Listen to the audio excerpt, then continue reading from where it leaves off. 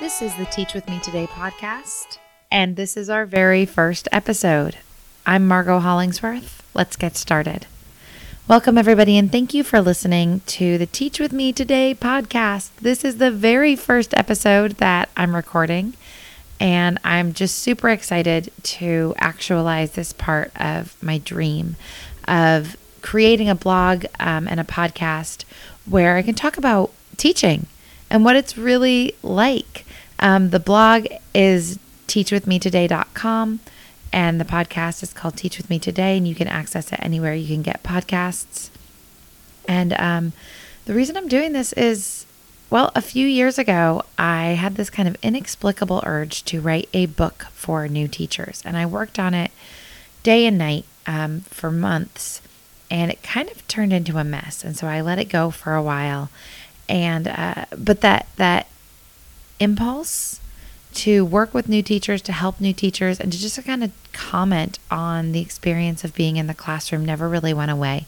So this year, I decided to really lean into it. So I started the blog in May of 2018, and this is June 16th, 2018, as I record the first episode of the podcast. And my hope is that this just turns into a really great resource for new teachers, especially, but then also for veteran teachers to talk about the issues that we're facing today and to compare practice. As the blog continues, I'm going to work with other teachers and with students to get a diversity of perspectives on the topics we're discussing. But what makes this different than other podcasts is that I'm in the classroom, I'm teaching too. And so we're going to talk about what it's really like from the perspective of somebody who's really doing it, because, you know, we're all in this together. And if you just imagined the High School Musical dance routine that goes along to that, then we might already be best friends. So without further ado, let me introduce myself. My name is Margot Hollingsworth. I am a single mom and a high school English teacher. I've been teaching since 2006 in the Northern California, Sacramento area. In addition to English, I have also taught AVID and Link Crew, which is like a leadership program that we have at our school. So I not only run the program, but I also teach the class. I love my job. I absolutely cannot imagine a better position to be in. And maybe that's because it's June and I'm on summer vacation, and this is always the best time to be a teacher. But really, throughout this entire year, I've just been blown away with gratitude for being able to work with kids. And teenagers are amazing people. They're amazing people. Think about it. For a teenager, every single day could be the best day of their life or the worst day of their life. Everything they're doing for the first time. And that just blows my mind, right? So every time they're like learning something about themselves, it's kind of their first real adult personal development. When they fall in love, they're doing it for the first time. When their hearts get broken, it's the first time, right? And when they fall in love with an academic subject, or when they realize that learning can be fun, or when they make a connection to a teacher, all of that, not that they've never connected with a teacher before, but it's happening in this really powerful and intense way that we just don't get as adults, because they have no context to put anything into, right? So they really believe that prom could be the best night of their lives. And I'm always trying to tell them, like, you guys, you'll go to weddings, like there will be frat parties, like it's not that big a deal. I mean, it's a big deal, but it's not that big a deal. You know, it's okay. Take the pressure off of it and just have fun. And that's kind of where I see the joy of teaching high schoolers and middle schoolers, because they're searching for a powerful experience. Every single one of them wants to find out who they are and to find a path and to be lit up by life. And I can't say that about every 25-year-old or every 40-year-old that I know. It's magical.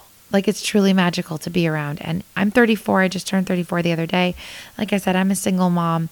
I've been through some stuff. And I think one of the things that keeps that spark of positivity around me is the fact that I get to be around kids all the time. So we want to hold on to that. So if you're a new teacher, if you're coming into the profession, hold on to that and realize that that's one of the true benefits of working with kids. Yes, it can be soul crushing sometimes, but the life-giving resources that teaching provides, resources was a terrible word, but I just like to think that it's like almost like the fountain of youth to be around kids. They keep you alive. No day is boring when you're teaching. Some days are hard. Some days you wish they'd be boring, but the joy you get totally outweighs the pain. It's just like parenting.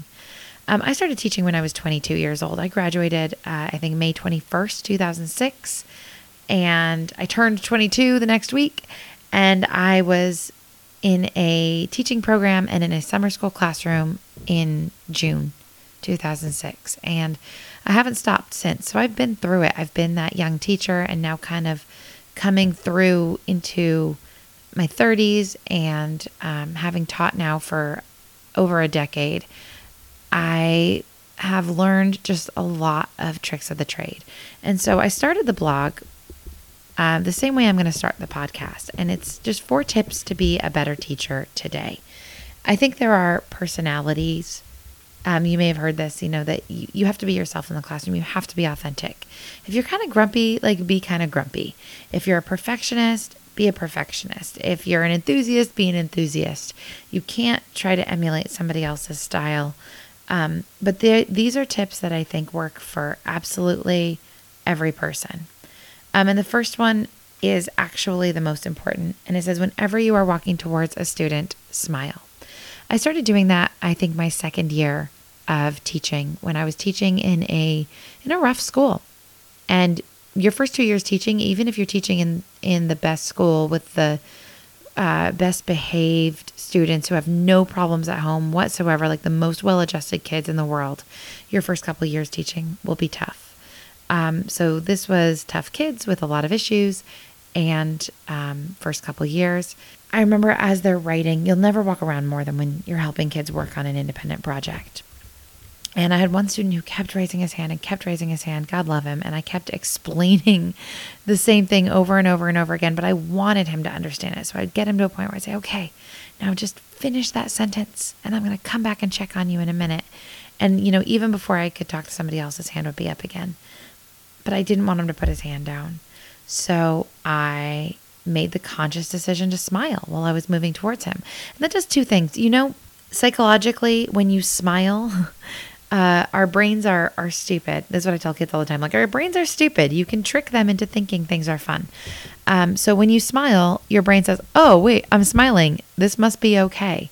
And studies have proven that if you're smiling and watching cartoons, that you will laugh more frequently and harder. Because your brain is just pre-wired for enjoyment. This is why if you ever see me on the treadmill, which you probably won't, but if you ever do, I'm usually smiling. I do this all the time while I'm exercising, smile and trick your brain into thinking you like this. But I do this in the classroom too. So smile when you're walking towards a kid. So yes, it helps you, but also they see you smiling when you're coming towards them, and they feel loved because everybody wants to be loved. Even your terrible kids want to be loved. So if you smile while you're walking towards them, they will feel valuable. You will like yourself better. And I'll say now, after a few years of consciously reminding myself, I smile all the time. I smile every time I see a hand go up, every time I walk towards a student. Now it's an activity for me when I walk across campus to smile at every single kid. If they're wearing a baseball cap, to kind of tilt my head to look under and meet their eye line, to smile. If they're on their phones, to kind of wave at them and smile. Sometimes I feel like an idiot, but I think it makes a difference. And I love it when somebody smiles at me when they see me. So try to do that for them. I think that'll make you a better teacher because you will be enjoying yourself. You'll be enjoying your students. Your students will find you approachable and friendly. And Maslow's hierarchy of needs, right? You cannot do any learning if you're not emotionally safe. So if you're feeling, and for you, I mean the student, of course. If the student is feeling that they're burdensome to the teacher, then they will not be willing to learn in that same way. The second one kind of goes along with that, which is find a reason to like your students. Your students, every single person is likable for some reason. And for some of those people, it's way harder to see. And some of them do not want to be likable to you, but you have to find a reason to like them. You have to. You have to. And some people might say, you don't have to like them. You just have to teach them. But I totally disagree, because what we do is so much more than delivering information. They can get that from YouTube, right? You can get that. I don't know you right now. I don't like you. I don't dislike you. I'm sure there's something likable about you. But by listening to the podcast, you're not getting anything from me, right? I'm not really teaching. I'm speaking in my empty living room right now into a microphone with a homemade pop filter of my daughter's sock over a wire coat hanger until my pop filter arrives that I ordered on Amazon. Maybe that's oversharing, but the point is, anybody can deliver information. In order to teach, you have to connect. You must connect with the students. And in California, at least our California standards for the teaching profession include the fact that you make connections with students, that you draw upon their interests and their backgrounds, and that you build a rapport with them, not in so many words. And so find a reason to like them. I had a student a few years ago who I could not find a likable thing about this kid. And I don't have a problem liking kids for the most part. The ones that everybody doesn't like, I like them. But this kid just hit all my buttons. He hit all of my personal buttons, things that I kind of don't like about myself, that these were only the characteristics that he seemed to demonstrate. There was just nothing. There was no there, right? So I'm digging and digging and digging. And I just made up my mind one day and I said, you know what? I'm going to find something to like about this kid. I didn't even like his name. Like, that's how far it went. Even his name was icky to me. And so I went around the room and I said, okay, instead of reading today, everyone's just going to tell me something you're good at. Like, what's something you're really, really good at? And when the student came around, he said video games. And I went, oh, okay. And I followed up with a couple other. I said, well, tell me a little bit more. What kind of video games do you play? I'm not a video gamer. That's not my jam. It never really has been. I don't own a gaming system. I don't care about video games. I care about video games about as much as I care about sports, which is not that much. But when he said that, I could see his passion for it and what he found interesting about it. And I'm not going to say this kid turned into my favorite kid, but I realized there was something likable about him. And I want to be clear on that topic. I didn't dislike him. I don't know if I said I disliked him earlier. If I did, I was not speaking accurately. I didn't dislike him, because there are kids sometimes who you're like, you and I are oil and water. We are not seeing eye to eye right now. And I can actually get past that. I can say, listen, I don't see eye to eye with you. I don't like the way you're behaving, but you have a personality and I like that. For me, kind of the cardinal sin is not having a personality. And that's what was happening with this kid, was like, I don't even know what's happening here. And yeah, I feel a little guilty talking about that. But it's true. And so if you can find a way to like a student, find something they're passionate about. A lot of teachers talk about going to extracurricular activities, going to sporting events, going to rallies, and just walking around at lunch to see the kids in a different context. And I think that absolutely helps, because when you like them, then you can teach them, then you want to do more for them. Tip number 3 to be a better teacher today is to be yourself. So on the blog, I say, be a teacher for 90 to 95% of the time and be yourself for the rest of the time. And I think that holds up. The students really want to know who you are. And by sharing parts of your life with them, they get to connect with you. Just like you have to find a reason to like them, they have to find a reason to like you. And even more so for students, because like we said, students have no context. And so very, very often they will cut off their noses to spite their face. They will fail a class or not work hard in a class because they don't care about the class, they don't care about the teacher. But you hear students all the time say, well, I really like the teacher. And that, for a teenager, is kind of the make or break. It's kind of the parent's job to say, okay, I don't care if you like them or not, and then to teach the students skills to succeed whether or not they like the teacher. But when you share parts of yourself, you give them an inroad to who you are. And so this is about being real with your personality. If you're kind of sarcastic, figure out a way to channel that into your classroom in a way that's not detrimental to students. We sing in my classroom, we dance in my classroom, we laugh in my classroom all the time. I have a coworker who spends money every single year on buying big sports posters for like the hottest sports stars. And he works hard to make sure that there are posters representing female athletes and athletes of all ethnicities and all types of sports, because we teach in a very diverse school and area. I mean, not that that wouldn't matter anywhere, but particularly for our school and area, because he's a coach and he's a brilliant and academically gifted teacher. But by sharing that with the students, it gives those students an inroad. If you think about the student who I shared before, if you're a teacher who loves video games and you could share that, well, then that student who I struggled with you're not going to have a problem with him. He's going to be able to share with you. So yes, you automatically open up the road for students who share your interests.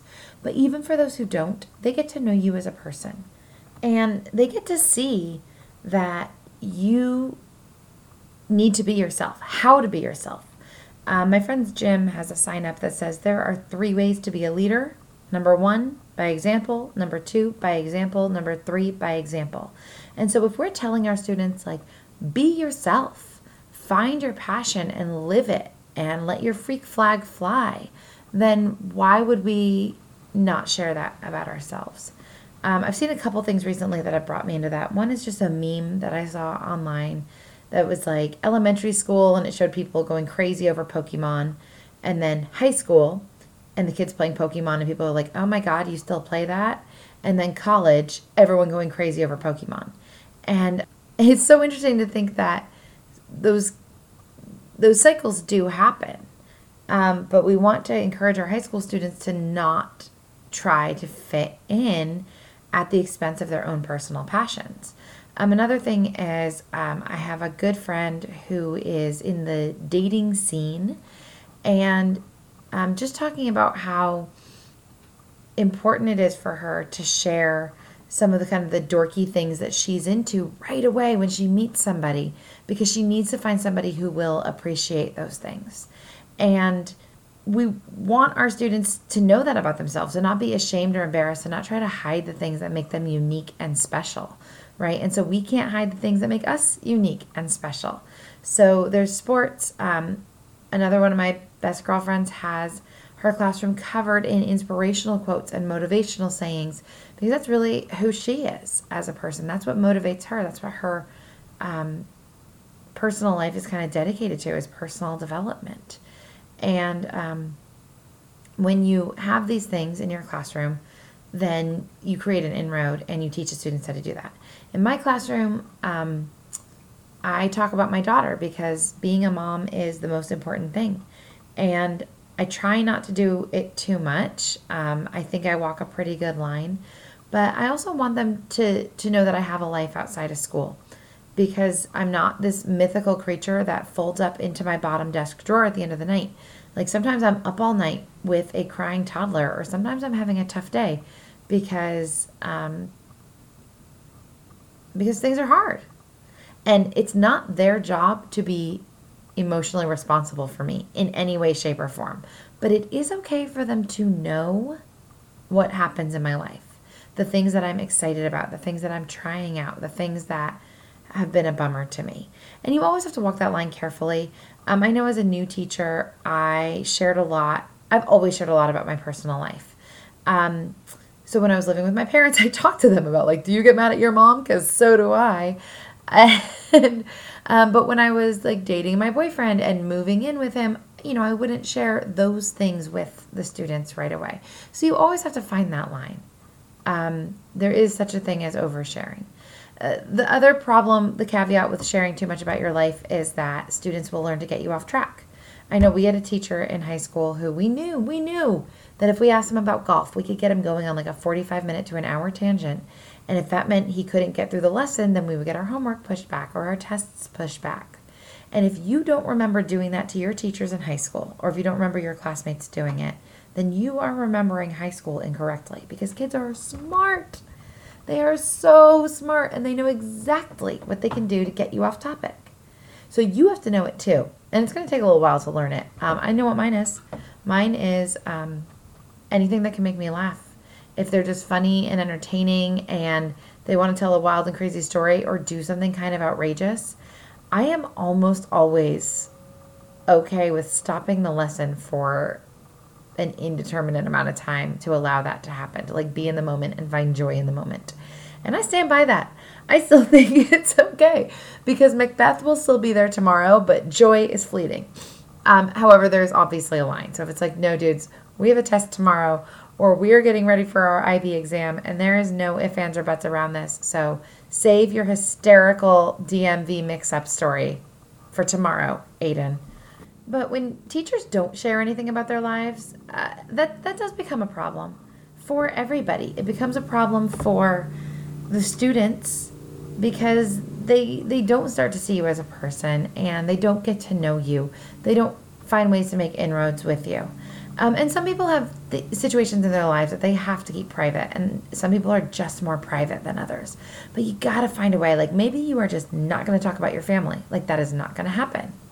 But you can talk about the fact that you like watching the Goldbergs on ABC, right? There's got to be something, or blue is your favorite color, or one time you went to Mexico on vacation.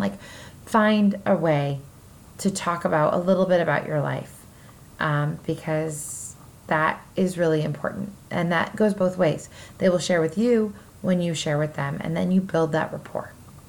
The last one, I think I said the first one was the most important, and it kind of is on a functional level. Just the most important thing for reading is learning the alphabet. You just can't do it without that. But there's a lot more that comes after that that's actually more important, and that's this last one, which is always, always, always, always, always, always, always be on the kids' team.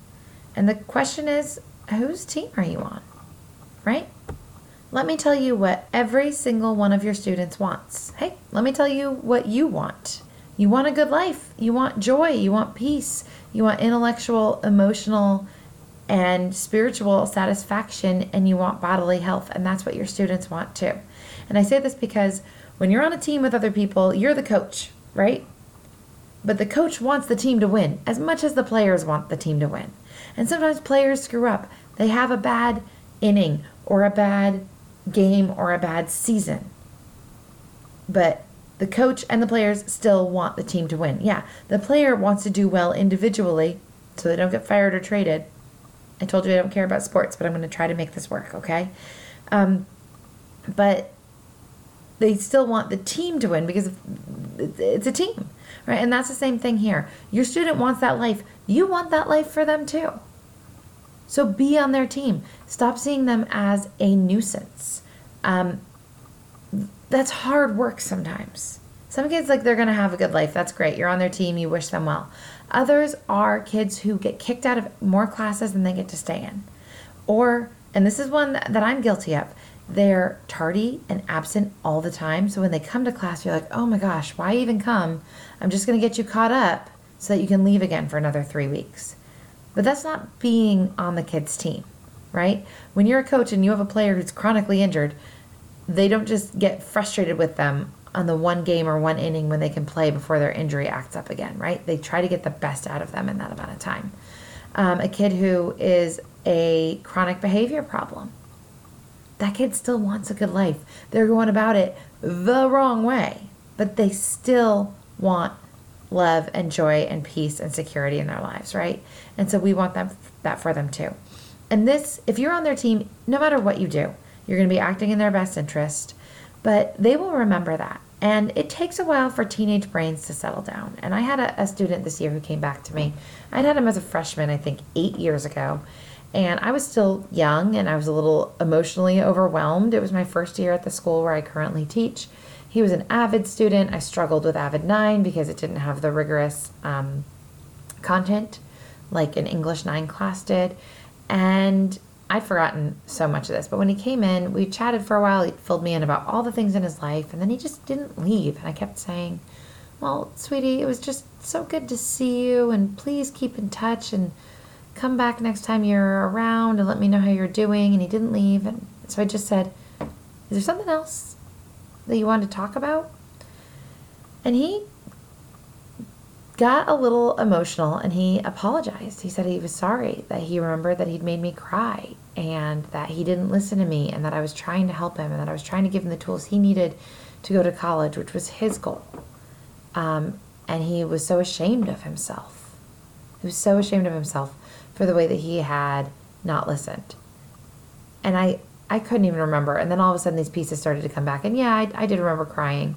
I remembered crying in class and in a parent-teacher conference in front of his mother. I cried to his mother.